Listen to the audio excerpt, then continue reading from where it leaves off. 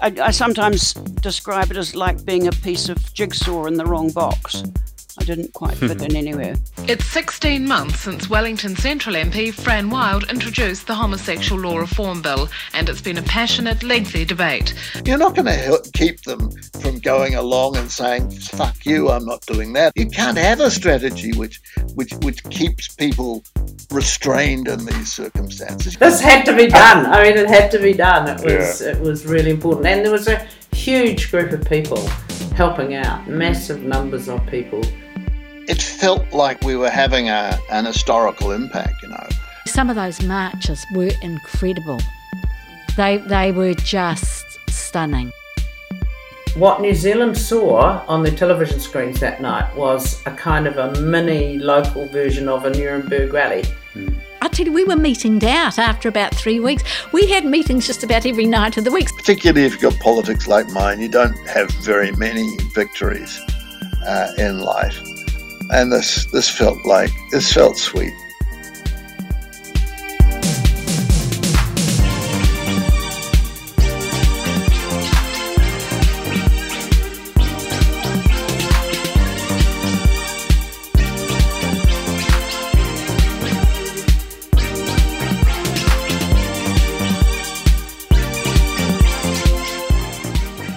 Kia ora and welcome back to Blueprints, the podcast about political strategies, where we dig into how people built power and make change.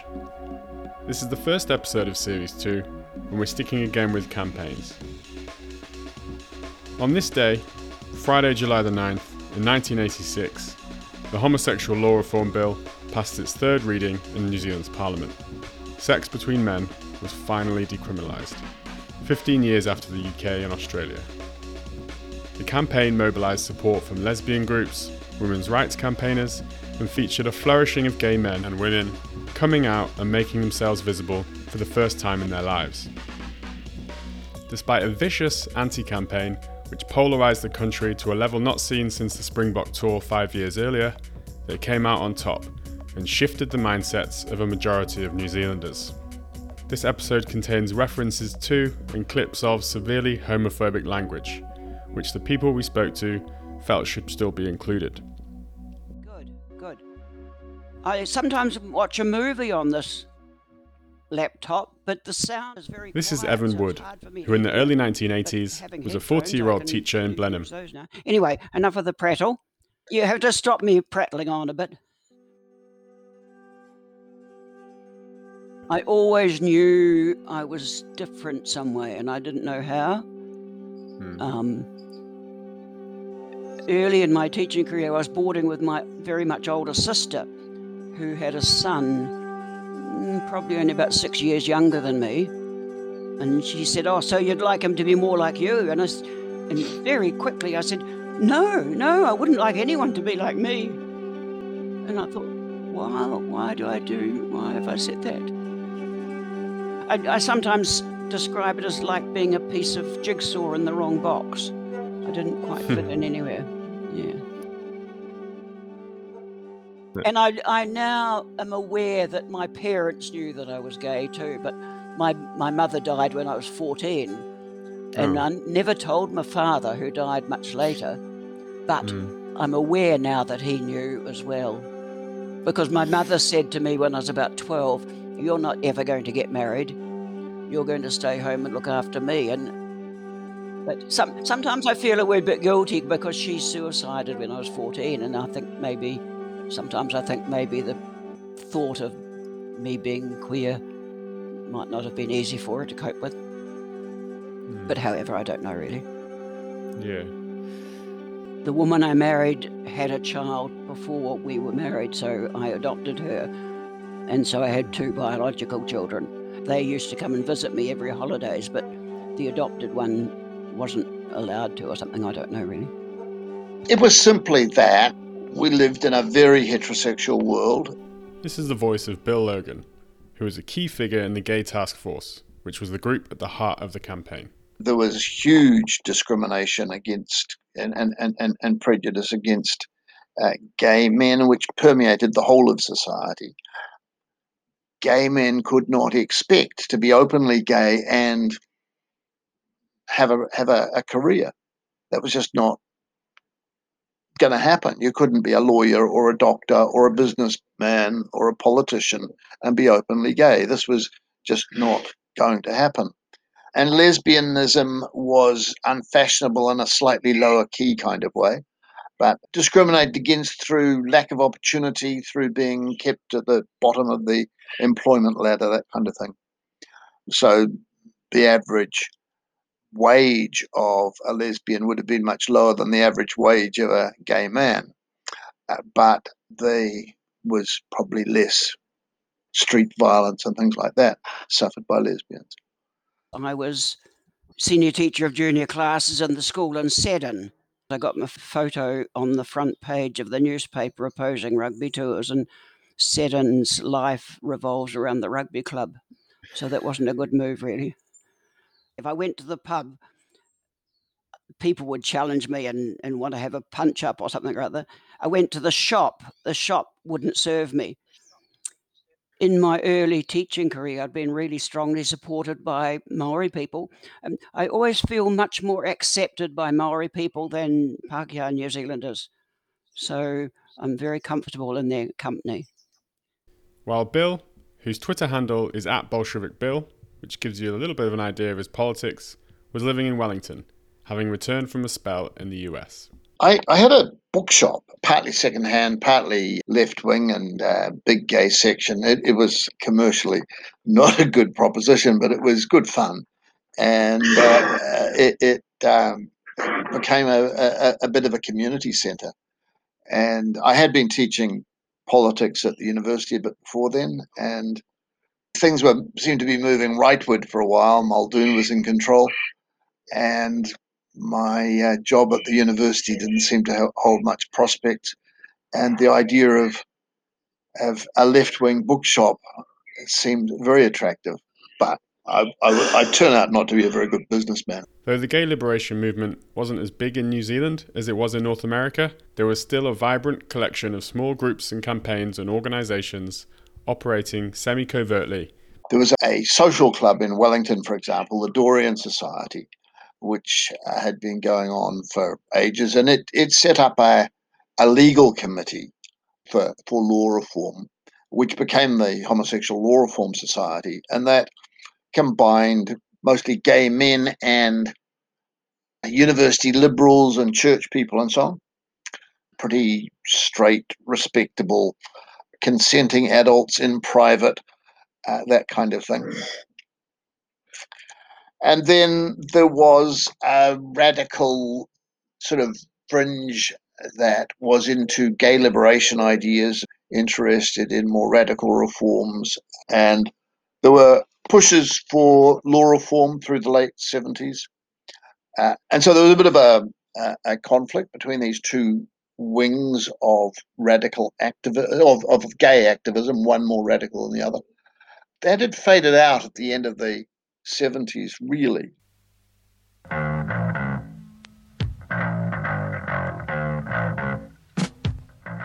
Homosexual law reform. So what we would like to see is to get rid completely of any special rules that relate only to relationships between men. The president of the New Zealand Homosexual Law Reform Society, Professor Jim Robb. This week, Insight 84 examines mounting pressure to liberalise laws relating to homosexual acts between men and looks at the current social climate surrounding the issues. As the 1984 general election loomed, Fran Wild, a young, single mother of 3 children, was campaigning to retain the Wellington Central seat that she'd won for Labour so unexpectedly 3 years earlier. And that was probably the gayest electorate in the country and the most liberal politically. And so she had this meeting in the Gay Community Centre. We invited lesbians along. And I was lobbied along with all other candidates by the gay community about support for gay law reform. And obviously I said, yes, I would support it. And then they threw in another question, which was, if necessary, would you be prepared to sponsor a bill? And I just said, well, I guess so. I hadn't really thought about that. She thought that she could probably introduce a bill to decriminalise us if she were elected. Well, she got elected, and after she got in, we called for another meeting with her and said no. Maybe you said you'd be interested in...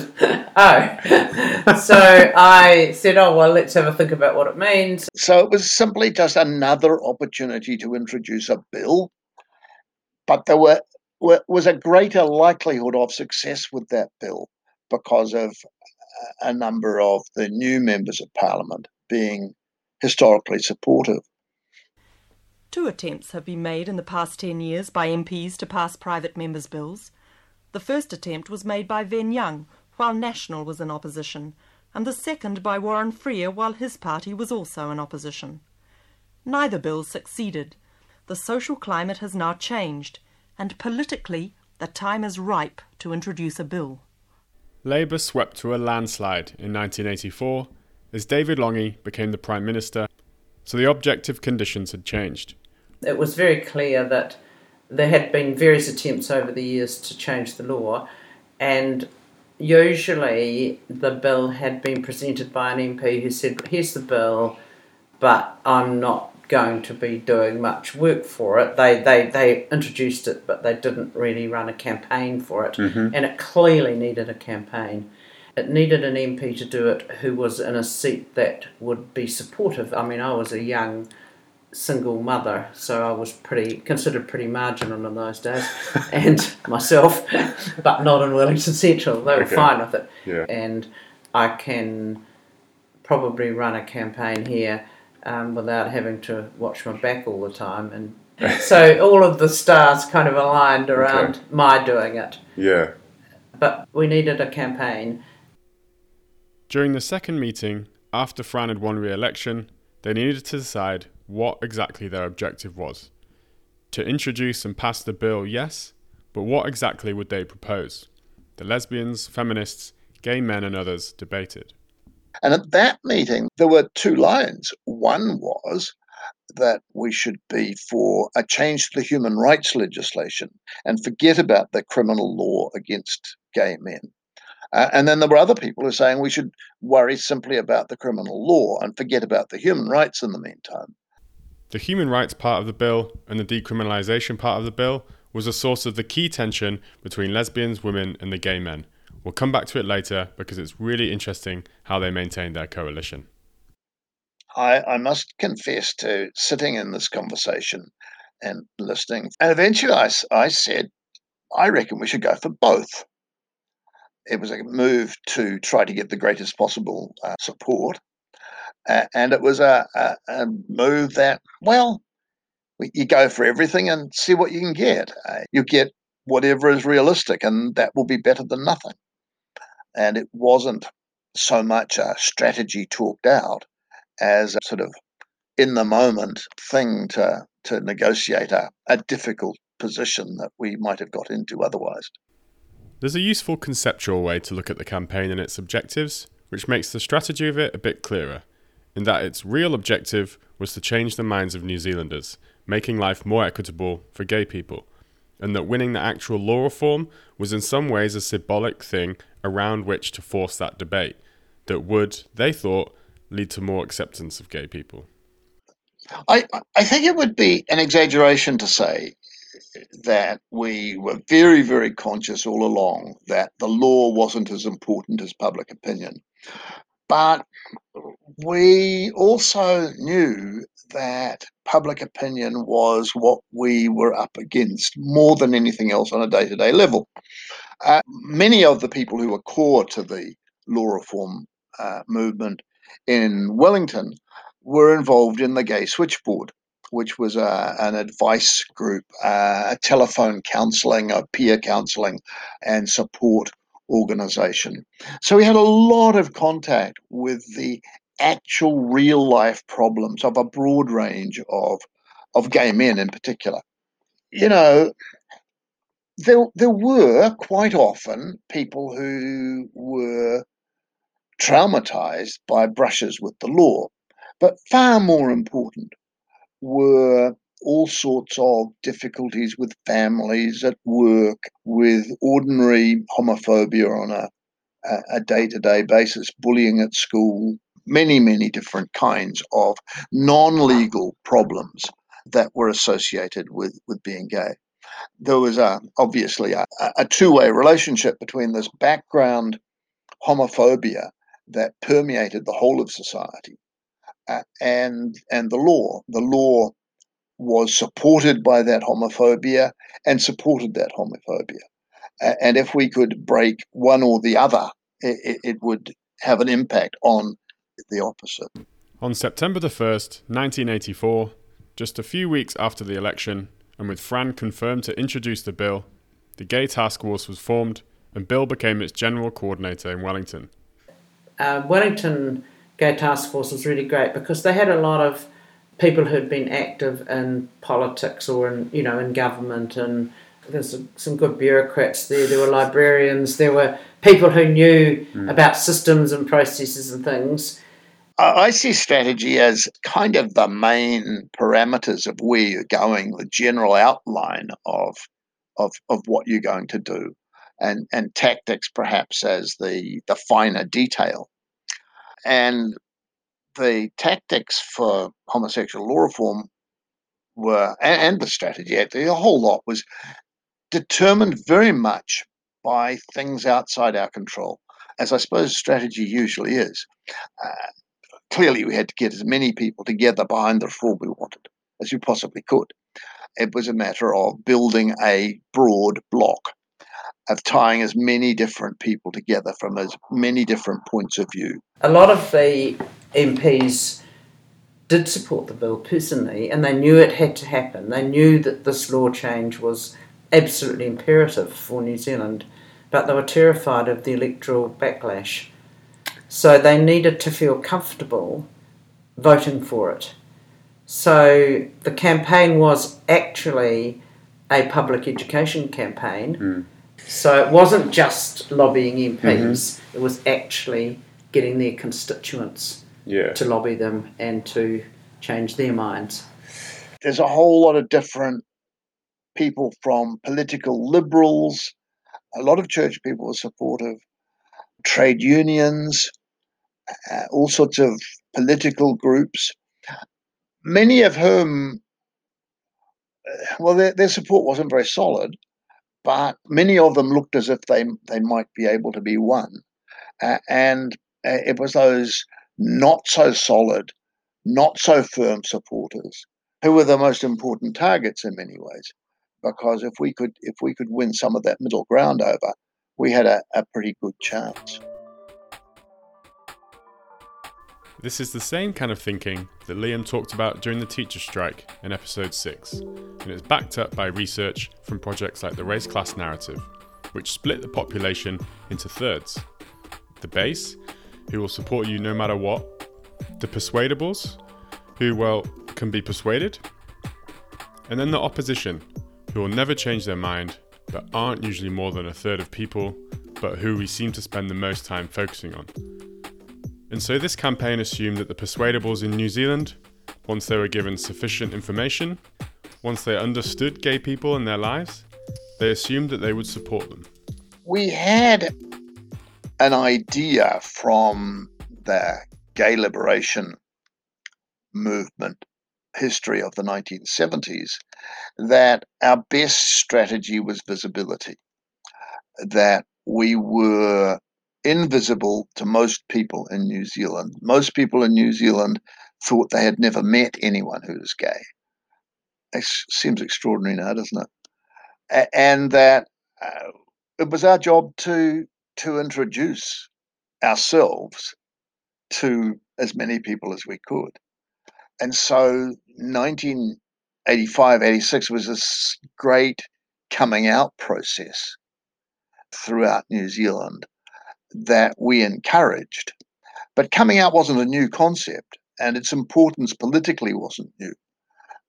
So it wasn't difficult for us to realize that this would be the most useful and central element to our strategy.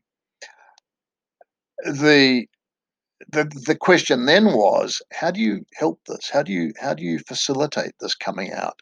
But up until that time, I'd never met anyone who was gay. I mean, this is ridiculous, isn't it, at 40 years old? But I did belong to a men's group, a sort of, new age, touchy-feely type men's group, none of whom I would have known were gay at all.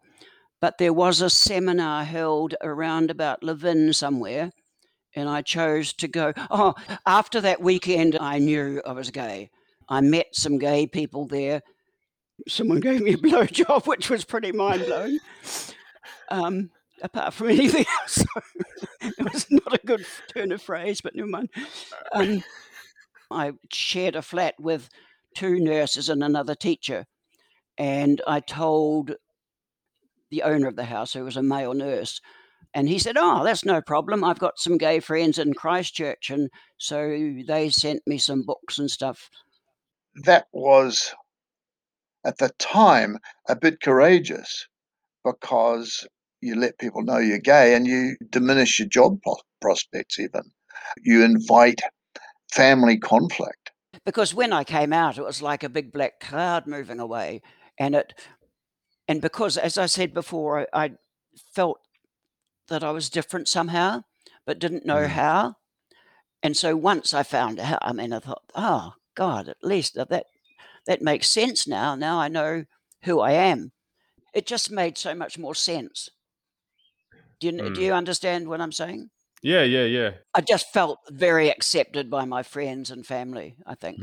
And so we came across the idea of simply going to as many schools, as many service clubs, as many meetings as possible, speaking openly as lesbians and gay men. And to have as many feature articles as we could in Sunday newspapers and elsewhere about our lives. One of the things we did was simply find appropriate candidates, see if they're willing, see if they're right, talk to them a bit about them, and link them up with a journalist so that they can do a feature on them. There's a series in the Sunday Times, I think it was, where we had clergymen and army officers and people like that, a different person every week, talk about their life and their gayness and how prejudice against them and homophobia had distorted the possibilities of their lives. With the broad strategy fairly clear then, the execution of it was daunting. What tactics they used to do the strategy, how they decided to change the minds of New Zealanders was open for debate. They needed a significant mobilisation of resources and people nationwide, and so they set about building a coalition of supporting groups. Central to this were feminists, lesbians, and women's rights campaigners. It really grew out of those 2 meetings with Fran Wild, and we invited lesbian groups to come along to those meetings. Well, Linda Evans called a meeting of the Lesbian Coalition about a month before this is the Tiggy bill was Instone, introduced. a lesbian who became politically active for the first time during this campaign. This interview was done by Pride NZ a few years ago. My thanks to them for allowing me to use it. To gauge lesbian interest in working to support the bill. There were a huge diversity in lesbian reaction to it. Some lesbians didn't want to have anything to do with it. Some lesbians felt that it would be, what usually seemed to happen was the lesbians doing all the work and the gay men getting all the benefit. And some other lesbians thought we should be working on other issues, not this one at all. And I went along to that meeting primarily because I had been part of that scene where we socialised a lot with the gay guys. I was aware that 2 dear friends of mine who were gay men had charges against them. One of them was convicted. I'm not quite sure whether the other one was convicted or not, but he lost his job anyway. And that was devastating for him. He was in the Air Force. And it was a source of great pride to him that he was in the Air Force. And So I had watched and observed how wrecked those two friends' lives were by this law, and I was determined that I was going to be involved in getting rid of it. Now, if you just look at the gay lesbian population, you're talking about this immense spectrum of people going from pretty misogynist old men to radical young people, to people who weren't very interested in politics but wanted to have a good time, to the women's movement and lesbian activists, who some of whom had really sophisticated worldviews and political understandings. And each part of that potential coalition thought some other parts were irrelevant and it didn't matter if we lost them. So it was only a few of us who saw that keeping that all together was actually necessary. I committed myself to being involved, and we needed to find some lesbians who were prepared to go along to the gay task force meetings so that there was a communication between the two groups, and most people didn't want to do that. I wasn't an activist at this stage, I might tell you, that I was used to socialising with the gay guys. It wouldn't bother me. So I volunteered, and me and Pauline Simmons and Alison Laurie and Linda Evans and later Julie Glamuzna and Alison Lash, and we always made sure at least two of us went to those meetings. We set up the Gay Task Force, which had lesbians in its leadership, and the differences were, Bill, you should be talking more about lesbians in your public statements. You talk about gays and gay men all the time, and you don't talk enough about lesbians. That sort of conversation. And it was quite right. The Gay Task Force wasn't quite so easy to work in because it was such a diverse group of people. And see, a lot of the older, very conservative gay men, all they wanted was the decriminalisation. They didn't want to know about the politics of it, and they didn't care what age it was. And they thought the lesbians came along to the meetings and had far too much to say. There was one time where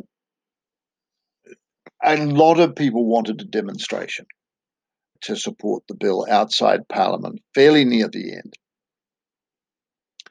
And the more conservative elements of gay men didn't want a demonstration. And so there was this split, which was kind of underlying a lot of the time. And it was necessary to kind of explain, hey, you've got to decide how much you don't want a demonstration, because what would be worse than a demonstration? You know, if our friends in this room, these lesbians, say, this is a bad deal. They're just wanting something for themselves. They've given up on human rights. They're not really for the rights of women at all. They're just wanting to keep themselves out of jail. Then we've got a problem. Because if the lesbians say that to the women in the Labour Party, they won't say don't vote for it, but their energy was going to go right down. And we need them to keep pressure on the Parliamentary Labour Party. Just as you rich old men are absolutely necessary, your money is necessary for this campaign. And you lesbians better remember that. So you've got to remember that the energy of the women is also necessary. We've got to live together.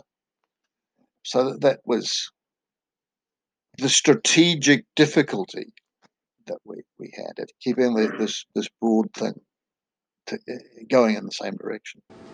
This whole thing started for us as a campaign in our interests. These next two clips are from a meeting on July the 11th, 1985. The first one is Bill, and the second a campaigner called Suzanne Ward, both imploring their audience to build as broad a coalition as possible. A pivotal issue in New Zealand politics. This has become a fight to preserve a certain openness in society. And so it's for that reason that the gay communities and the lesbian community have got to look beyond our own boundaries for support in the community more widely, for support among other people who stand for decency, openness, liberality and freedom. I think the one thing that I would like to comment, and it probably is somewhat hypocritical of me, because in many ways I have, as a lesbian, not done everything I can do or could have done in pursuit of passing the bill, is that I think we have failed as a group, and I'm now talking to lesbians and gay men, I think we have really failed so far to mobilise all the straight friends we have. And among us we know many thousands. For gay Māori who joined the campaign, besides attending the marches and handing out leaflets like everybody else, much of their focus was on engaging whānau in conversation. But having a big national campaign going on was an excellent opportunity for active groups to raise the issue at home. Elizabeth Kerikeri, who's now a Green MP, has said that they focused on homosexual law reform as a cultural issue and the idea of putting whānau first, that the first job of whānau was to look after its children and accept them no matter what. The churches who were against reform did influence many people, but young Māori, through the increasing consciousness developed by the Black Women's Movement and Ngā Tamatoa, were engaged in conversations on the pā and with whānau. And they brought their critiques to homosexual law reform campaign itself. We were challenged during the campaign about the treaty, that we should be doing something about the treaty. And so I said at the time, well, actually, I can't do that, and this is overwhelming. But, leading up to 1990, got involved in groups of lesbians that were opposing, celebrating a treaty that had not been, fulfilled. And we went up to Waitangi. Here's a clip of Michelle Tui from partway through the campaign. The laws of this land were written by Pākehā people, enforced by Pākehā institutions, expecting all and sundry to abide, which in effect serve no purpose to Māoridom. Culturally, our Māori identity and our lesbianism flow together. It is an ongoing task to establish our role within the whānau, the family and the wider Māori and Pacific Island community. In every tribe there are different ways of seeing lesbianism and homosexuality. We are sick of being the token speakers in our own country. The homosexual law reform campaign has mobilised white gays from the security of their white privilege to canvass for a basic human right, to fight for your own self-determination. What support has there been for Māori self-determination from you? The bill acknowledges our sexuality, but there is other legislation that has raped us of our rights, all passed by Parliament. In white, straight, gay communities, the liberal attitudes to our Māori and Pacific Island status is the same. You feel guilt, we get no action. On the 8th of March 1985, Fran finally introduced the bill. A bill stands in the name of Fran Wild. Mr. Speaker, I move that leave be given to introduce the Homosexual Law Reform Bill. Mr. Speaker, in brief, the bill is designed to eliminate legal sanctions on consenting homosexual activity between adults, to remove the legal sanctions on anal intercourse between consenting adults, to strengthen protection for boys under 16 along the lines of protection already provided for girls, and to outlaw discrimination on the grounds of sexual orientation. Private members' bills were always introduced. They were given a first reading, and then they were sent off to a select committee where they basically died. Okay. So everybody's saying, good on you, Fran, we'll introduce it, but of course it'll never get through, and good on you for trying. So, okay, I said, thank you very much, we just want your vote now. But on the day it was introduced, we knew there were 19 MPs who would have voted for it had it been the third reading that day, the final reading. So we clearly did not have anything like a majority. And obviously we did a list, which MPs are not even worth bothering about because we know they're going to oppose it, which are the 19 that would vote for it now, and they were kind of enlisted as much as we could in the campaign. And then there was that middle group who, most of whom were probably sympathetic to it, but were concerned about electoral repercussions. So they were the ones we targeted. So we had to get things going in their electorates. So we had a file on every MP that we were targeting. They must have known this. It's not a secret.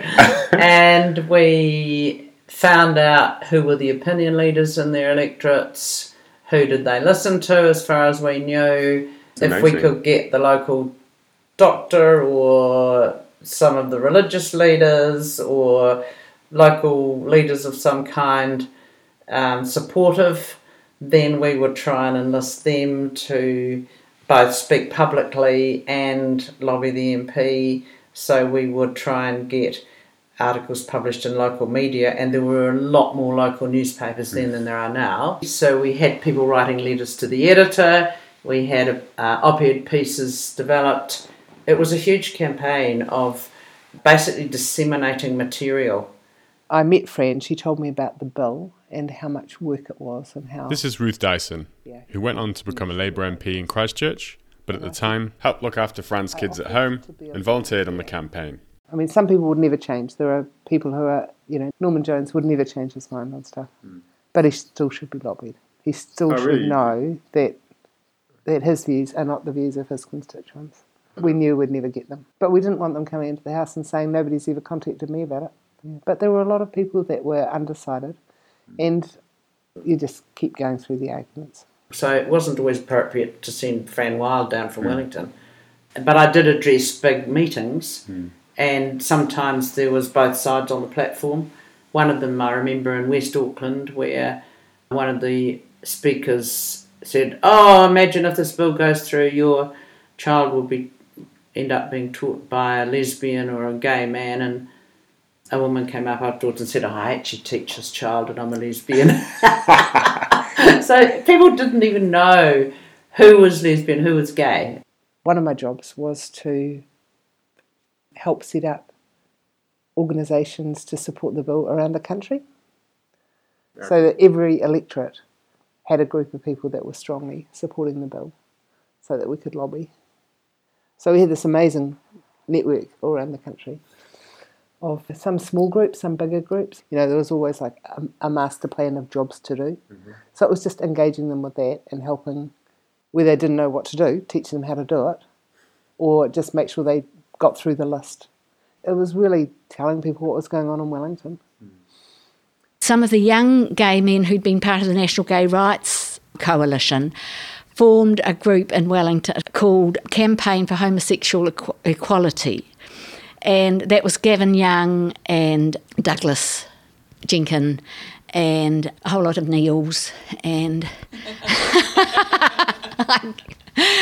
they were fabulous. And they were very aware of sexism. And actually, that was one of the best groups to work with. I remember Gavin Young, when in the following October, when it was Linda's birthday, he baked a cake for Linda for her birthday and brought it along to the meeting. I mean, they were just darling guys. They were fabulous. And we supplied them with material and arguments, etc., etc. And they were really brave, because there might just be a few guys and some women maybe, and, gay men in particular were pretty brave. If you're in a small hamlet or a small town and you come out and say people should support this bill, then you're a walking target, really. I thought something has to be done. I mean, someone has to say something, and even though I didn't want to wave a flag down the street or anything, I decided I was going to write a letter, but I thought if I stay home, the phone's going to melt off the wall or something. So I wrote the letter, sent it in, and decided to go and walk Mount Fishtail, which is a rugged mountain, quite a steep mountain over in the Richmond Range. And I went by myself and walked up there and stayed in the hut at the top overnight, and then walked up to the top of the mountain, and then the clouds came down and I couldn't see my way around at all. was like a whiteout, you couldn't see direction or anything at all. And I thought, oh shit, this is a bit tricky. I don't know which way I should go down. And I thought, well, if I do get down safely, then I know I have to do something more. So I used it, Fishtail, because of the shape of the mountain. It's got a double peak. And so I used my echo sounder and called out, and I could hear the echo from the other peak, and I knew that was the way down. And then I got down all right, and then so I came back and decided I was going to be a little more active and let people know that I was a gay man too, mainly, yeah.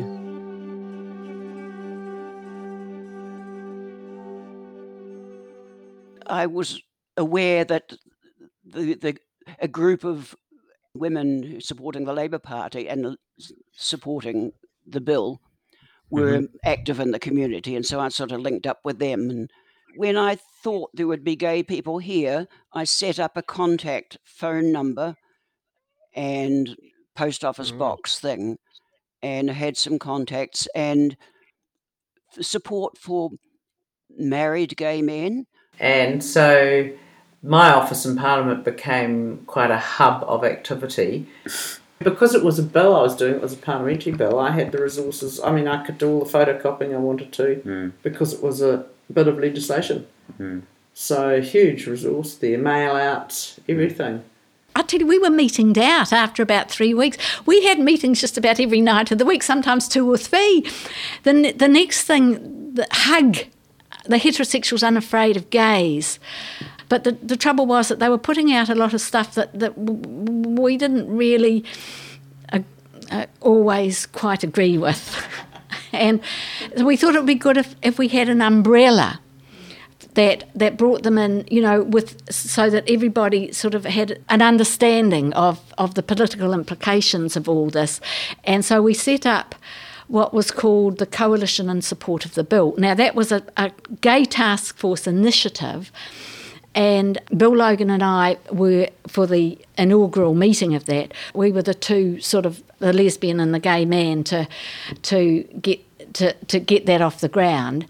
And so now we had the Lesbian Coalition, we had Shay, Campaign for Homophile Equality, we had the Gay Task Force, we had to go to all these meetings, see what was there. And we were a force to be reckoned with, actually. And there was a drag queen called Leonie who wore lisle stockings. We thought it was wrinkly lisle stockings. And Leonie worked in public service doing filing and did a card indexing system with all our contacts on it. And it was the best contact list in the country. We had a weekly organising meeting, and there were always plenty of people at that. And those meetings were varied in size a lot. Sometimes they were quite small. But if there was something important coming up, they would grow. I don't think there was ever a time when they were insufficient to the tasks. And you have to build a meeting, obviously. You advertise it in the ways which were possible at the time. For a long time, we had weekly Sunday letter writing meetings, and we would get 50 or 60 people together to write letters to members of Parliament and so on. When we set up the coalition in support of the bill, first of all we had the rally at the Trades Hall, that was the inaugural launch, and then we suddenly discovered we were overspent. We'd run out of money. So we did this big appeal, and we sent this appeal everywhere, and we got all this money. In the end, we never spent all the money. We had so much money, we never spent all. We gave it to the AIDS Foundation, but we never had to worry about money again in that coalition. On the 21st of March, just a couple of weeks after the bill was introduced, a counter-petition denouncing the law reform was launched. Headed by National MPs Norman Jones of Invercargill and Peter Tate of Napier. The politically experienced members of the campaign knew that some polarisation would occur, but they didn't intend for it to become as severe as it did. I don't think that we had any intention of polarising. I think inevitably it was going to be polarising. Clearly, the opponents of homosexual law reform wanted it to be polarised, and clearly many of our people could not prevent themselves from getting dragged into that polarisation. And we learnt that empirically fairly early on. It was like wave after wave hitting the beach. And we just thought, oh, okay. And so we were not probably as prepared. But I don't think you can ever be prepared. We knew we couldn't compete with the petition. They had far too much organisation and a lot more money than we did. This was obviously the opposition's attempt to gather grassroots support for their view. So we had to just play it step by step, and it dragged on and on. I guess we were quite tired by the end of it. And the narratives and talking points that came from the anti-campaign were shocking. And as I said in the introduction, some of the language you'll hear in the next section contains extreme homophobia and bigotry. So the biggest myth was that gay men will prey on children. That was huge. That was what was put about. People genuinely believed that. Yeah, I think New Zealanders really believed that at the time. So we had the opposition running around saying this is the end of Western civilization and the sky will fall in and, you know, people will be fornicating in the streets and all your children will be in danger. There will be gay men teaching your children, and think what that means. They'll have access to all these, little boys. It was very scurrilous. Another import to New Zealand was Australian Mrs. Jackie Butler, Queensland coordinator of Women Who Want to Be Women. What is your members' opinion of the homosexual law reform bill? Oh, they're completely opposed to it. For what reason? Well, it's against the law of nature, and if the homosexuals just perfected perversion with themselves, they would die out in one generation. So I did a lot of work around the country. Radio Talkback, which I loathe anyway. I had to do Radio Talkback. And sometimes they'd have me on with one of the opposition. And I remember sitting in a studio with Norm Jones, sharing a microphone really close. And he was just spewing this filth. And it was pretty hard to listen to. And somebody rang and said, what if your son was gay? And he said, I think his answer was, I'll put him in a mental asylum. And I was just, wow. It was so terrible. You're back into the sewers. You're back into the sewers where you come from. What we're looking at here. I don't love homosexuals. As far as I'm concerned, you can stay in the gutter. 95% of the average normal people. Let all the normal people stand up. Let all the normal people arrive. We do not want homosexuality legalized. We do not want our children to be contaminated by those. Turn around and look at them. Turn around and look at them. Look at them. Gaze upon them. You're looking into Hades. They're looking at the homosexuals. Don't look too long. You might catch AIDS. All right. Thank you very much. There was one of the key people against the homosexual law reform, a guy called Flynn, I think. And he was for the stoning of gay people to death. Yeah, I felt pretty shit, really. But I didn't wander around waving a flag or anything. A lot of the funding and ideas that were driving the reaction of the anti-campaign came from the fundamentalist Christian movement in the USA. So I actually, at one stage, flew over to New York to talk with the political action group there that had been set up to combat this in the US, because they had gathered in immense resources and strategies, and that was really useful just to see what they were doing and what were the arguments. Were they just like, they've done all this before? They knew all the arguments. They said, this is what they're going to say, here's some good arguments against it, and then they'll say this, and they were absolutely right. Yeah. Everything they told us actually came to bear here, so that was helpful. One of the most controversial groups to support the anti-campaign was the Salvation Army, who went on to issue an apology for doing so in 2006. Oh, we went and visited the Salvation Army. 1, 2, 3, 4. We want to change the law. The glass doors opened at the front of the Citadel and several army men came out. One pushed the press photographer's camera into his face while another tried to keep him out of the way.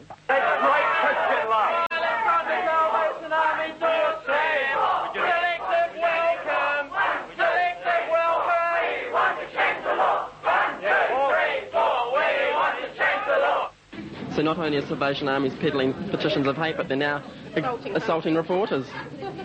My God, will anyone be safe? We took Professor Robb, Professor of Sociology and President of the Homosexual Law Reform Society, who had given training units to Salvation Army social workers and so on. It had a long, 2 or 3 hours, I think, talking to them, trying to talk them out of this. Because we thought it was a realistic possibility that we might not win them over, but we might give them sufficient pause to stop putting their organisation behind the petition.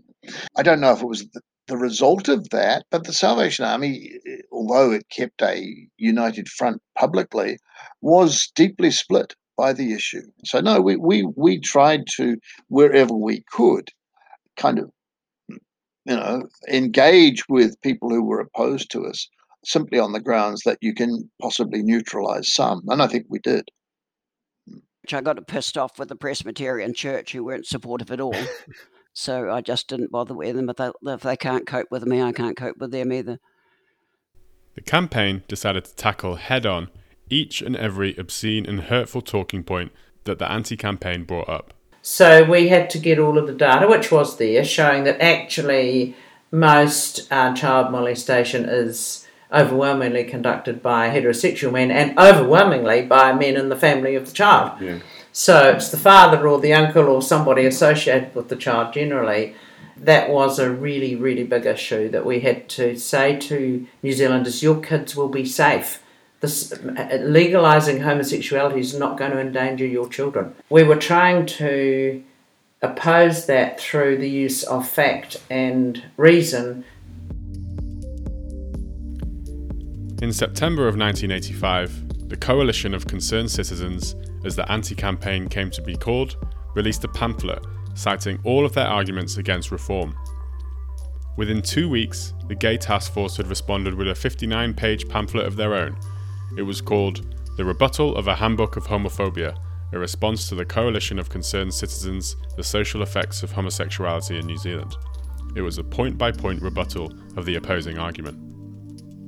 It's clear that the pamphlet we were answering, it was them talking to opinion leaders, to journalists, to anyone who would listen. And it was good from their perspective to get such a thing out.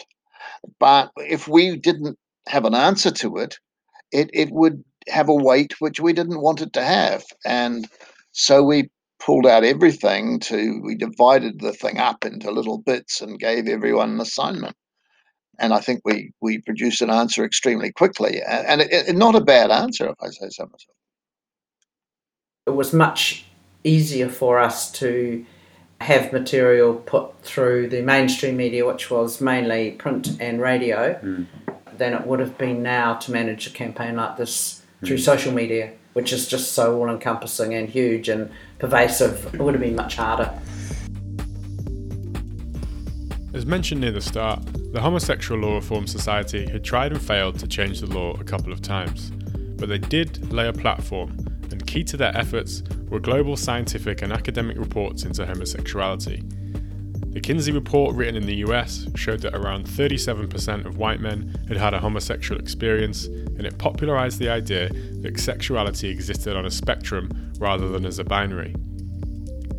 While in the UK, in 1957, the Wolfenden report suggested decriminalising sex between two men when done in private.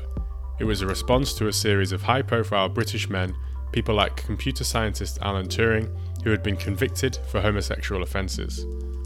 All this to say that though previous efforts had failed, by 1985 they were utilising the work done before them because now the environment had changed.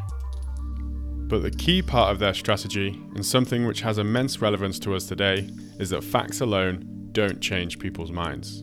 And realising that that person who they worked with or loved or knew very well was in fact, because of their behaviour, criminal and could be imprisoned, basically. And that I think was a shock for many New Zealanders to realise that maybe they had the wrong idea of what a gay man was. And people did change their minds then? Oh, they did. Absolutely, they did. Amazing. Yeah.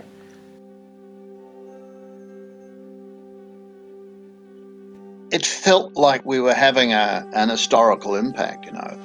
The enthusiasm at a demonstration or at a conference or at a dance, there was a great sense of hope and joy in the whole climate of things. There was also fear that we would miss out, that we'd bugger it up. It wasn't sure that we would win by any manner of means. And there was a sense that if we didn't, it would be a disaster. It wouldn't just be maintaining the status quo. These really nasty fundamentalists and the street violence, which was increased and nasty, would be represented politically as well. It was very clear that this wasn't just about gay men. We'd made some progress with a bunch of women's issues, and it was very clear that the people who were opposing the bill, in many cases actually, the most vociferous ones, would also oppose all these other issues. So there was this fear that went along with the hope and the joy and the celebration. But, you know, it did seem to be a very good shot at it, and we never lost a great deal of hope. With your identity under threat and toxic accusations and lies about your nature and lifestyle in newspapers, on the radio and on television, how the hell do you try and respond in a way that advances your strategy? Look, if someone is going to hire the town hall and have a public meeting with the idea of putting you in prison and keeping you there, you're not going to keep them from going along and saying, fuck you, I'm not doing that, I'm not going to get out of our way. Unfortunately, her talk was slightly disrupted when the so-called chairman refused to allow questions from the audience, which was mainly comprised of women from DUL, the Drudges Unafraid of Ladies League. Half of the audience, including an Evening Post reporter, were thrown out of the meeting. No questions will be answered. Either you leave or I'll call the police and ask you to You leave. can't have a strategy which keeps people restrained in these circumstances. You've got to let people look after their own interests. But you've got to try and use it to leverage getting across a message. So you've got to, at the same time, try to explain what's happening to the journalists around, so that it doesn't look just mad, because it's easy to make those things look mad. And so we had to try to handle that to make sure that the polarisation occurred in the way which was most advantageous to us.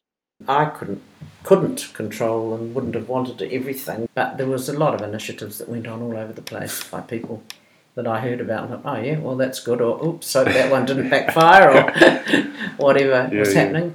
We didn't pull them up on everything they did. Put it that way. And I mean, there are a lot of people who just wanted to be out all the time and marching around, and there were arguments about tactics all the way through, basically, and that's fine. That was good. It worked. And I was just saying, just be careful. You know, I just didn't want anyone hurt, but B, didn't want us to be seen as the ones that triggered off violence. And the people like me who would try to steer things a little bit didn't have much luck with that, and so on. People were going to want to fight against everything nasty, and you couldn't sort of send out a memo, we are not going to engage with such and such, because someone was bound to engage with it. So we would have to make sure everything was engaged with well, because better to have a good answer than a bad answer, you know. The decisions about which events to try and disrupt and which to avoid and how provocatively to act is a common dilemma for broad-based social movement campaigns, with concepts like the radical flank effect suggesting that sometimes it can be advantageous to have a militant and more provocative wing of a campaign that allows more moderate organisations to extract bigger concessions from the decision maker. Think of situations like a grassroots enviro group taking direct action against a multinational that helps to force them into a negotiation with an environmental NGO or the government. It doesn't always work, of course, and trying to manage competing appetites for action was a challenge in this campaign. And for Bill, as the spokesperson for the Gay Task Force and one of the main faces that the public would see, I must confess that I tried to be quite respectable personally through the whole period. I would usually wear a tie when I was travelling on aeroplanes and things. You know, if I was likely to be seen, because I was a face to associate with the campaign, I had to be a bit careful. And I didn't say, right, we're wanting to destroy the nuclear family. And indeed, I would say things like, I don't think the nuclear family is that weak, because really, the truth is that the conservative role of the family is not going to be diminished by making queers a bit more respectable. I personally rather thought that we should avoid many of the public meetings and other events organised by the opponents to homosexual law reform, but it wasn't going to happen. I was scared that our people would act in ways which weren't good for the reputation of our side. And they certainly did barrack and harass and things like that. It was entirely understandable in all the circumstances, of course, but that wasn't necessarily going to be good media. And you had to make the most of it. It was something which the visceral needs of our people to fight for their interests, to reject this really nasty filth that was being thrown at us, and to do so in a public way, it had to be joined.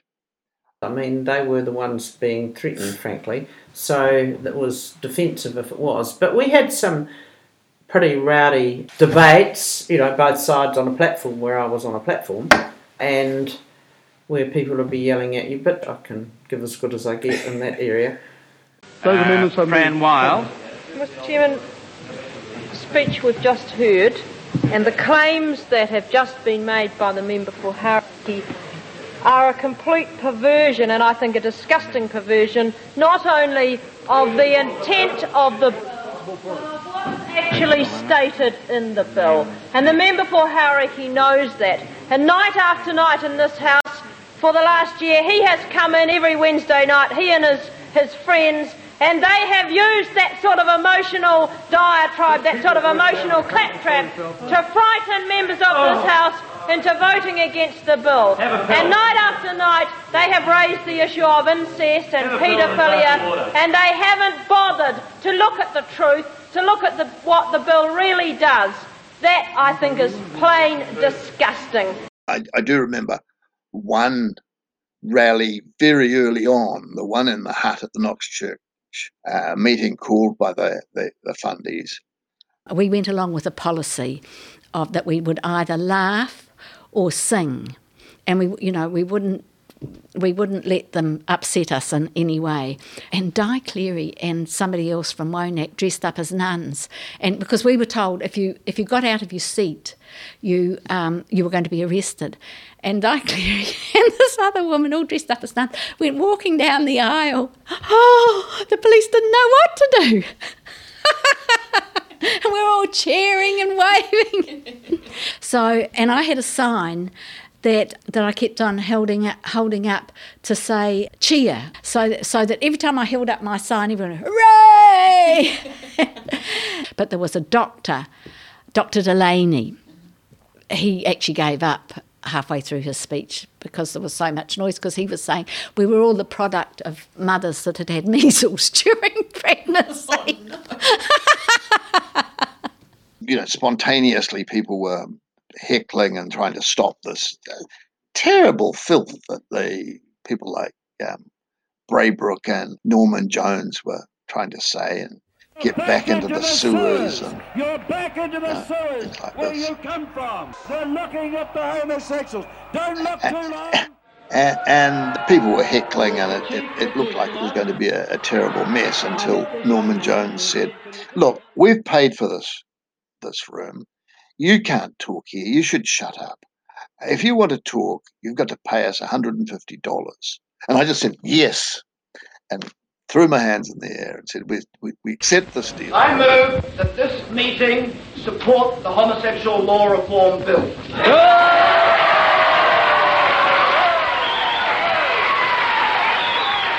And thereby kind of stopped the messiness of it, and got a quite nice little public relations kudos out of it. And that might have looked like some carefully executed political ploy that is pre-thought out and so on, but it happened. It just happened. But New Zealand was at a stage that was ready for some of these things. The reception of our tactics even was conditioned by things like the 1981 demonstrations against the Springbok tour, where there'd been some street radicalism and things like that, which people had seen that it happens around issues which we agree are important, and that people who make a fuss aren't necessarily bad people. The Vietnam War had been a big issue, and women's issues, and the renaissance of Māori, the young Māori were very active. So there were all of these issues bubbling away at the time in New Zealand. And yeah, it was a very active time, and people were kind of used to demos.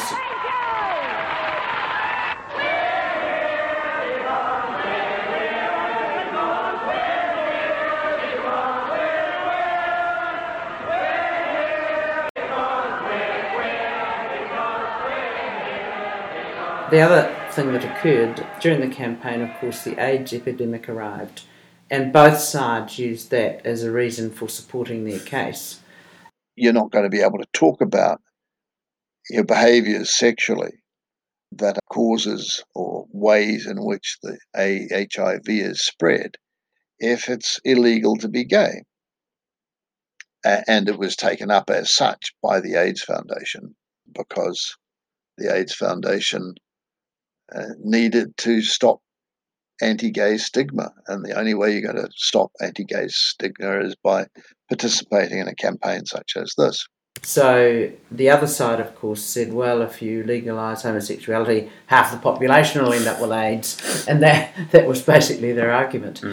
And we had to argue that one quite fiercely, because people were terrified of AIDS. But it was also an issue practically, in that a lot of our friends were ill and dying. You know, I made a list of the people I know who died in the 80s and 90s, and there are over 50 people that I know who died. And so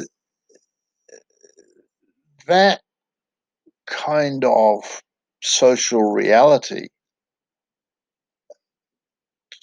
was something that absorbed a huge amount of energy.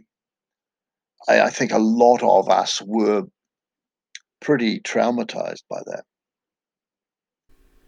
As the campaign progresses, you need some way to try and figure out whether or not what you're doing is working. And Fran and Ruth from the parliamentary team were obviously keeping a list of confirmed MPs, though many were consistently wavering, while the existence of supportive groups like HUG, Heterosexuals Unafraid of Gays, which was formed in mid-85, and declarations of support from some trade unions and the Methodist Church did tell them that they were doing something well. The guys in Auckland had a bit more money than us, and they got opinion polls done. And they were always very encouraging. Our support was increasing all the time. The first poll in April 1985 showed 51% in favour and 42% opposed, while the second in July had an increase in support of 4%. And a third poll in September put support at 62.3%.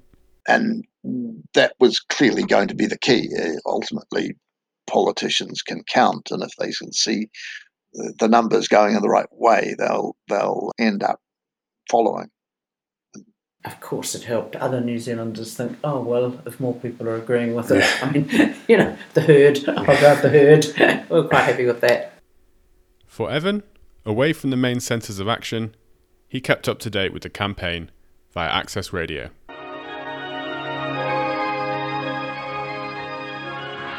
Hi, welcome to Gay Morning New Zealand for Saturday the 28th of June, 1986. Gay BC on Access Radio was very good.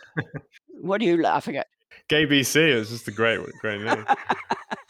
What was Gay BC?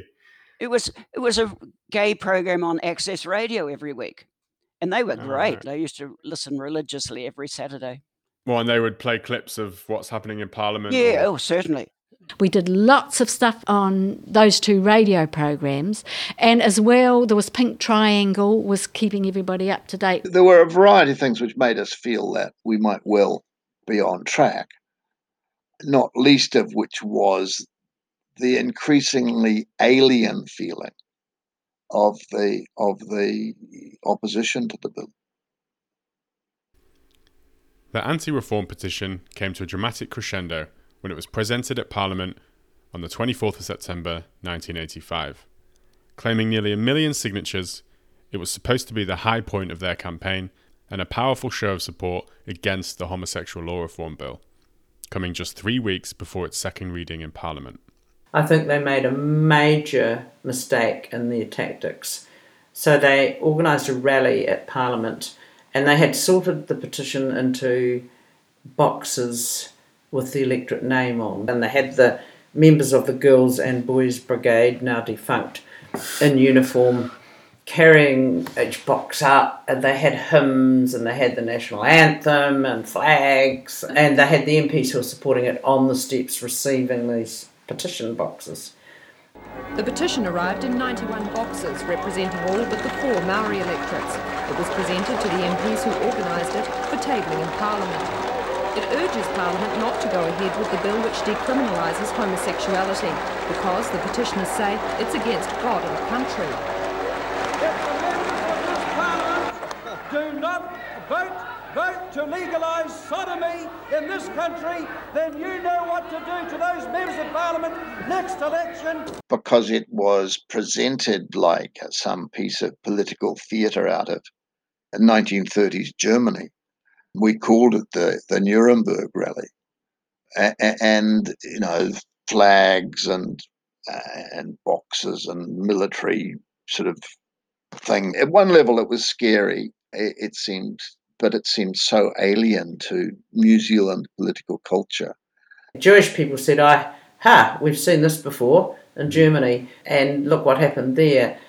A lot of their propaganda and their rhetoric was taken straight from the United States, which is inspired by fundamentalist religion, very rigid kind of thinking, and a great deal of fear of diversity, which, New Zealanders, on the whole, left to themselves, I think, are often for a fair go for everyone. Sometimes a misplaced idea, let's face it. But, New Zealanders thought of themselves as being, egalitarian and tolerant. Were you there? Yeah, I was there. There's a little low wall, and it's in front of the lawn in front of Parliament, and on the other side is the forecourt and the steps. And I was standing up there trying to be heard with saying, "Don't let them steal our national anthem." They were singing God Defend New Zealand, and I'd say to the crowd, "We're going to sing God Defend New Zealand. We own that. That's ours." Sing the New Zealand national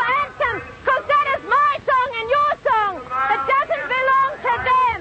Can you sing it? Start in the front. Hoot and thanks. Thy faith in the bonds of love we need. Hear our voices, we entreat. God defend our praise. So I think I lost my voice that day. It was pretty bad. So 5 of us, we climbed over the fence and started walking up and I was in the middle, and we were walking up where we're not supposed to walk.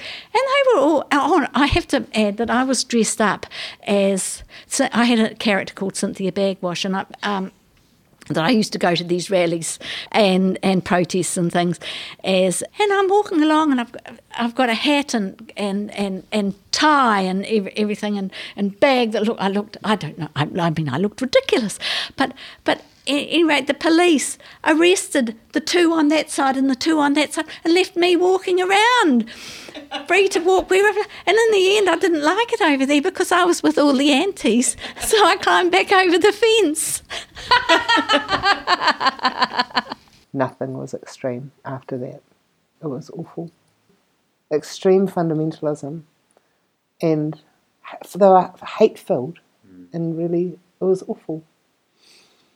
Yeah. That it was clear that they were going to lose a lot of points for that. So I was pretty hopeful, and a lot of us were pretty hopeful as a result of that. New Zealanders generally said, do we want this kind of jingoism and the use of our national symbols for this kind of issue? And the answer was a huge no. Norman Jones. Mr. Speaker, this petition, presented of 817,000 signatures to this Parliament, is the largest ever petition presented to Parliament of this country and far exceeds the Save Manapuri petition of 260,000 signatures, which I was responsible in starting. Over 1,000. Mr. Peters. Speaker, now, sir, the petition speaks for itself. 817,000 plus people. It doesn't matter about their ages, their addresses, or who or what they are. Mr. Speaker, the collection of signatures for and the presentation of this petition have been controversial. This House had 91 boxes in it. They were covered in slogans. What we weren't told was that none was more than 50% full and many were under 25% full. The overstatement involved in the presentation of the boxes and the overstatement of numbers, to which I will refer later, do no credit to the petitioners. I had letters from people saying I was forced to sign the petition at work. So we were quite easily able to check them against the electoral roll later on. We had a group of MPs and others who came in and just went through all the petitions, and I didn't realise how many of them were wrong. They were either not on the electoral roll, which probably meant people had given a false name or address, and so many of them were discredited that in the end it lost any validity it may have had. And we had a bit of fun too, you know. It wasn't. I mean, it wasn't all just ghastly. And I'll tell you, some of those marches were incredible. They were just stunning. I had been doing Massey papers, and one of our lecturers was blind, and I was just blown away that when I saw Peter and his guide dog and 2 of the other sociology lecturers from Massey and Palmerston North marching in the march. It just blew your mind. I had done my psychiatric training. I was worried about self-esteem. And so we decided we had to do things that were going to cheer ourselves up. Yes, Jesus was gay. Yes, Jesus was gay. Yes, Jesus was gay.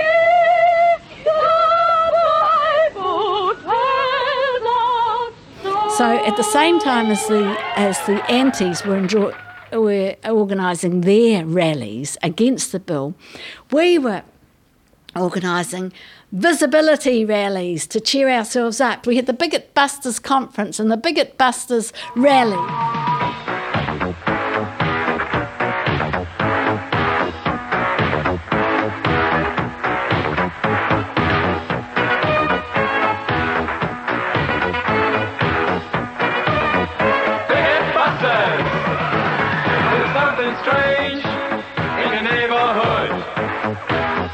gonna call? Bigot Busters! There's something weird, and it don't look good. Who are you gonna call? Bigot Busters!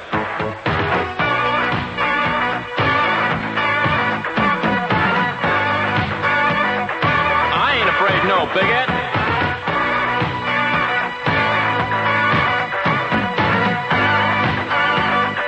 I ain't afraid no bigot.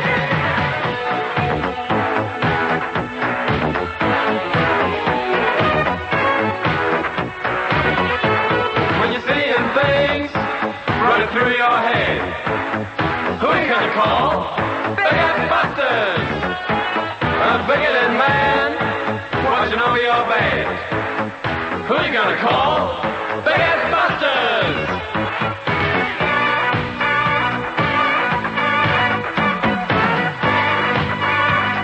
I ain't afraid no bigot.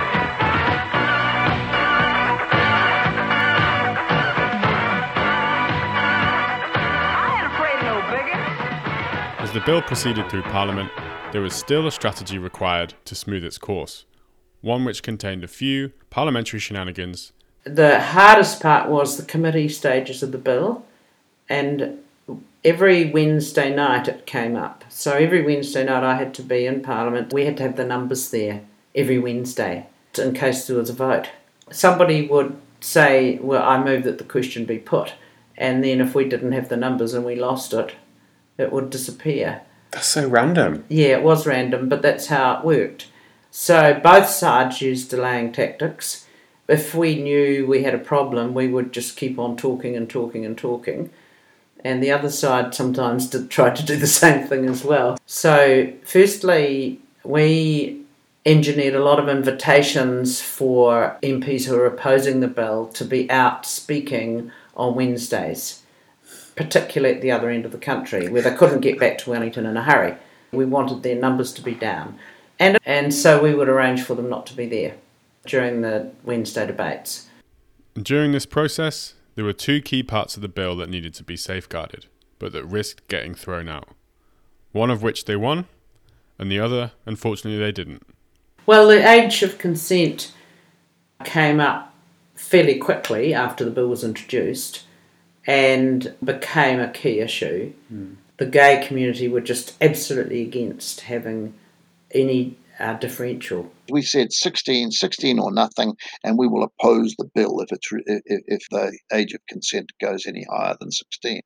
We said that very, very clearly and hard. We will not compromise on this. And we knew from what had happened in England that they'd had an age of 21, and it took them decades to get rid of that age of 21, and that's a real betrayal to young gay men coming out. And so we were absolutely adamant that it was going to be 16. And I said to them, seriously, we are in danger of losing the whole lot. Why did you not overrule them, I suppose? I couldn't. I had to go with what they wanted. I mean, it was impacting on them, not me. But if you were thinking it's 18 or it's gone. Well, at one stage the numbers looked like that, but I just had to go with them. It was the right thing to do.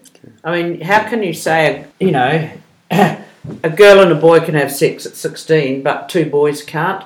What's the difference? It was fundamentally the right thing to do, and so we did it. So the opposition to it in Parliament, they believed it would never get passed if the age of consent was 16.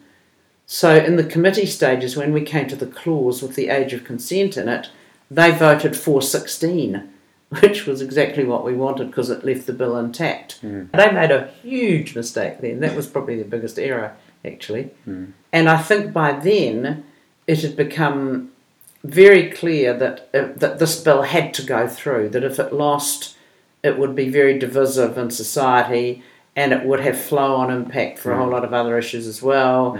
And it just had to go through because a lot of gay men had also come out, and it was just at the stage where there was no question it had to be passed. So those who were saying, oh, well, maybe it should be 18, we just said, look, you have to vote for it because if it gets lost, you know what the repercussions are. The second was the human rights part of the bill, which would outlaw discrimination against people for their sexuality. It would, in theory, stop situations like queer people being overlooked for jobs or stopped from using hotel rooms, the kind of day-to-day discrimination that, as Bill said near the start, affected lesbians more than closeted gay men who had some advantages in a patriarchal society. And so it was a central motivation for many women taking part in the campaign. We didn't make compromises. The compromises happened.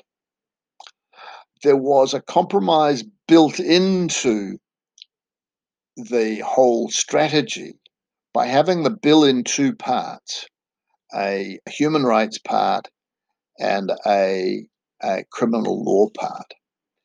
That gave the soft support to the bill a place to compromise. We didn't say we accept this at any point. It just happened. So it was up to other people to decide what they would pass. It wasn't up to us. And I wasn't going to say, well, we're not going to do that if we can't get through the human rights part. That would have meant withdrawing the whole bill. Yeah. She didn't drop it. Fran never dropped it. She voted for Part 2, but it didn't get enough votes. And she always said it's a terrible thing that it's lost, which it was. The point, of course, is that our having fought for it meant that it was passed a very small number of years later. What happened was a number of MPs said to me, look, I know that the decriminalisation has to go through, that's really important, but people are worried about the human rights side. People are saying, this is what the MP said to me, people are saying that this will force them to employ gay people and have, well, they were anyway, but they didn't know it, and have accommodation if they're an accommodation provider, yada, yada, yada. So what happened was we lost that part, and I think it was simply an insurance mechanism taken out by MPs who were worried about their electorates, who said to their electorate, look, I am voting for decriminalisation, but I'm with you, I'm not voting for the human rights side. We now come to the main question, which is that Part 2, as amended, stand pat. The question is that the motion be agreed to. The ayes are 31. The noes are 49. Part 2 will not stand pat.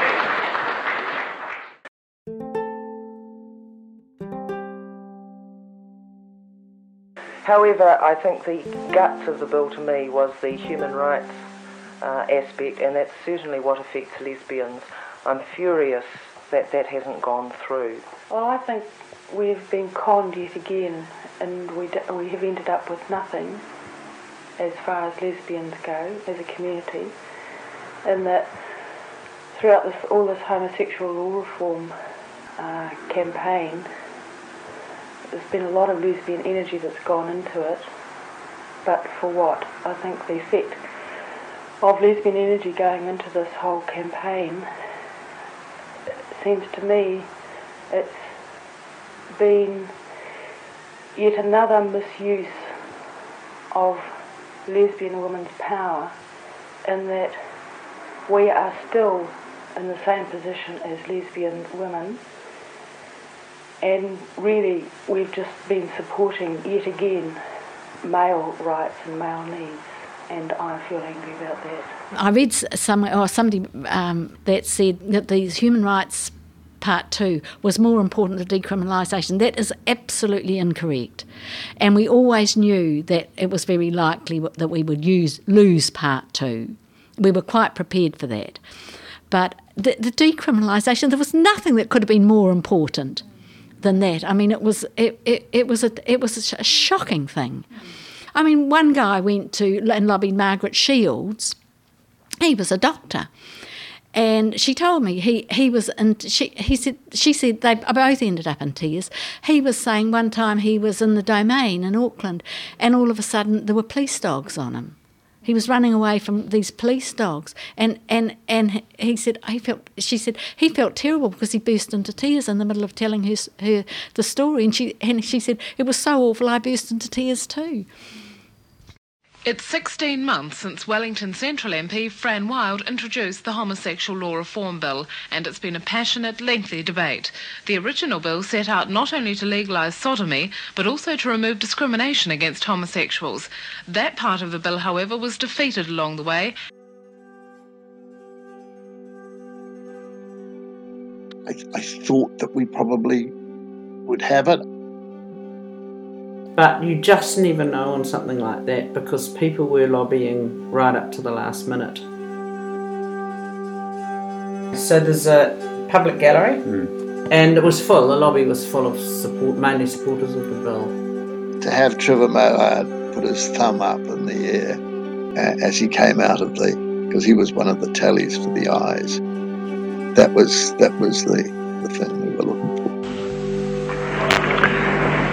The question is that the Homosexual Law Reform Bill be now read a third time. The ayes are 49, the noes are 44. It will be read a third time. And they just went crazy when it was passed. It was amazing. They were all over Parliament and outside and everywhere. But when the bill was actually passed, I was in bed with the most ghastly flu. But everybody else was there having a wonderful time and celebration. And the funniest thing was that the next morning, I was feeling a bit better the next morning. But anyway, I rushed into the Lambda Centre, and so I rushed in there, and Tommy was there. And he was in there on his own, and somebody, I'll never forget, somebody rang up and said, well, where is everybody? And, wanted to speak to somebody. It was somebody from the media. And Tommy said, well, I think they were all probably in bed. First morning that it was legal. And with us in the studio now is a spokesman for the Gay Task Force, Bill Logan. Good morning. Good morning. How does it feel to be legal? Well, it hasn't really sunk in yet. I suppose it feels like a moderate step has been made towards a more civilised sort of country. Looking at the margin of only 5 votes and the bitter struggle over the last 16 months, has New Zealand been enlightened or grudging towards homosexuals? This debate has started to change attitudes. It has started to make life better for gays, not only in law, but in attitudes. And attitudes is what's important.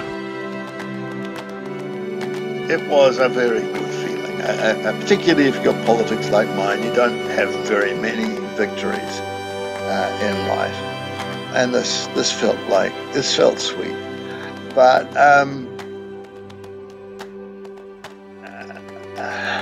what can I say? We did what we could, and it worked. And you thought, yeah, well, that's made the last couple of years worthwhile. It was a long slog, and glad I did that.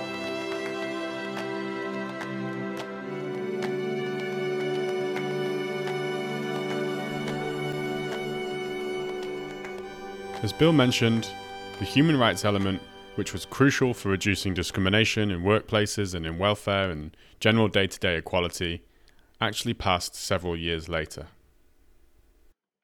I hoped that there would be continuing activism, and there wasn't particularly.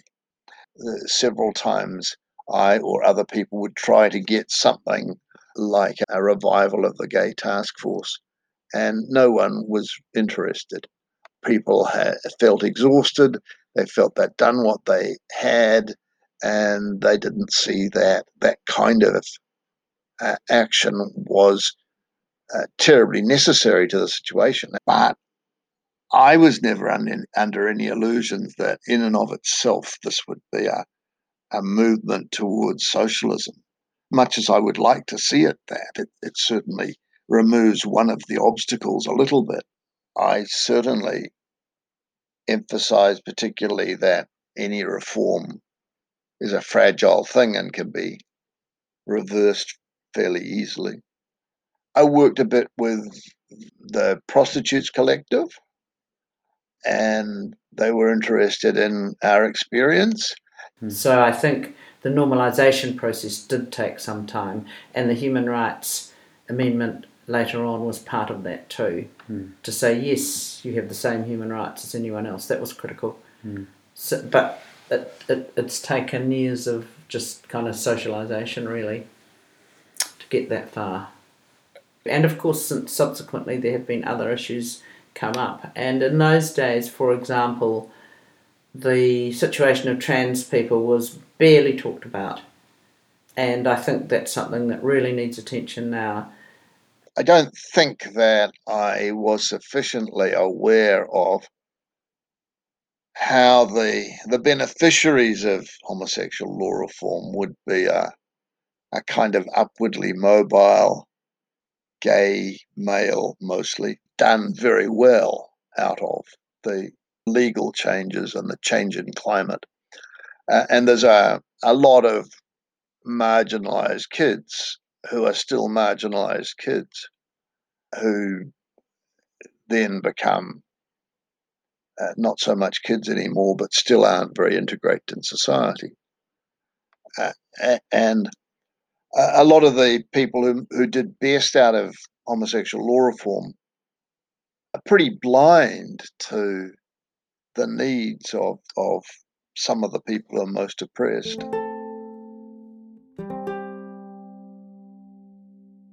I guess it's very difficult to resist having fights over secondary things, but it's important to resist having fights over secondary things. So perhaps your most important job in politics is to decide what you want to get, and try to get that reasonably precise. And we were given a discipline by having to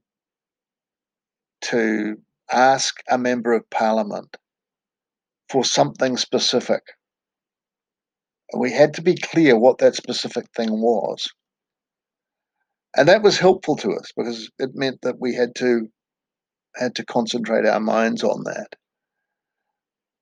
And in fact, there were two things: human rights and decriminalisation of gay men. But by being specific about that, and then scrupulous to try to keep together everyone who was likely to support those things, and not allow anything secondary to get in the way of that unity. I think that's the biggest thing I'd take out of it all. I do know that politicians actually are influenced by their constituents, that's for sure. That's really important. Yeah. So just lobbying a politician isn't enough. You need to actually make sure that their constituency, whatever it is, and it might not be their electorate, it might be another constituency they have, actually is on side and can help with that. At the beginning of that campaign, I did not perceive myself as an activist. At the end, I did. It was a life-changing experience for me. You know, Socialist Action said, would I like to join them? The Communists said, would I like to join them? It was rather neat. They came and visited me. I said, no, I'm a feminist. Around about 84, I had a very bad back injury, you know, the slip disc thing. But I had to have a term off teaching, and I attribute that to 40 years of self-oppression, and my back just fell apart. And I couldn't wear belted trousers because they put me in a plaster body cast. And so I took to wearing overalls, and I thought, well, I'm not going to wear khaki overalls to school, that's a bit boring. So I bought some white ones, and I tie-dyed them with pink. Personally, I didn't have much of a job for a while, and then worked as a funeral celebrant. I'd done a lot of funerals for gay men, and that spread out to being funerals of little old grandmothers in Miramar, and I found that very fulfilling. And then trained as a counsellor.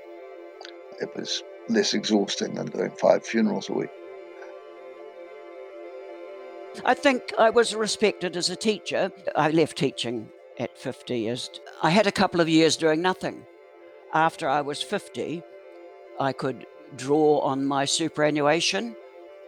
Mm-hmm. So I sold the house that I had and bought a smaller house and was able to become mortgage free, and spent the time renovating the house and sorting the garden out. I'm still here. And it has a big garden around it. And then after a couple of years, after the roses got a bit boring, I did apply for a job. And part of getting that job was because I was a gay man. So that made a big difference to my life. And it was a part-time temporary job with the Human Rights Commission. And that was really, really brilliant. And then I picked up a job here with public health again because of my gayness. It was a very interesting job too, working with people who had experienced serious mental illness. Yeah. I asked Evan if he had any advice for campaigners out there. Yeah. Build a circle of good friends around you first, and then go for it. Yeah. You can't do it by yourself, I don't think.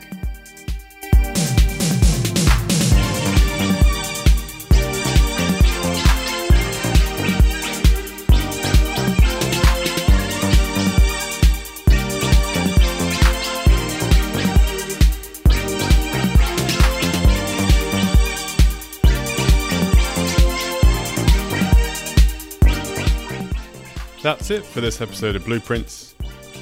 If you enjoyed the episode, please send it to someone you think might like it. We're trying to contribute to a culture of reflective political organising, so the more people who listen, the more widespread our reflections can get.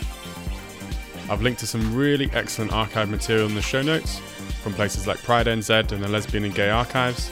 There's heaps of fascinating stories in there from the past half century of queer campaigning. And next time, how Unite the Union ended 0 hours contracts in Aotearoa, New Zealand, years ahead of Europe and North America.